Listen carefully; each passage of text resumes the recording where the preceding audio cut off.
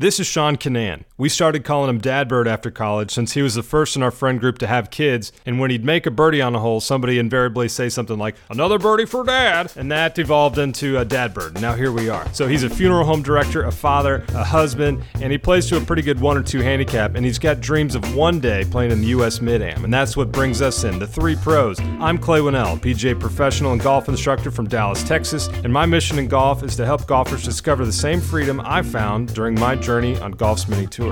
This is my friend Neil Ajibita. He's a professional golfer from New Orleans who's been chasing his dream of earning a PGA Tour card since we graduated Clemson together in 2010. Neil's currently enjoying full status on the PGA Tour Latino America following a win in their qualifying school earlier this year. And this is Gus Barchers. He's an award-winning PGA professional in Jacksonville, Florida, who teaches golf, reads about golf, podcasts about golf, and plays at a high level. Our mission with this show is to help our friend Sean qualify for the U.S. Mid-Am. Welcome to the DADBIRD Project.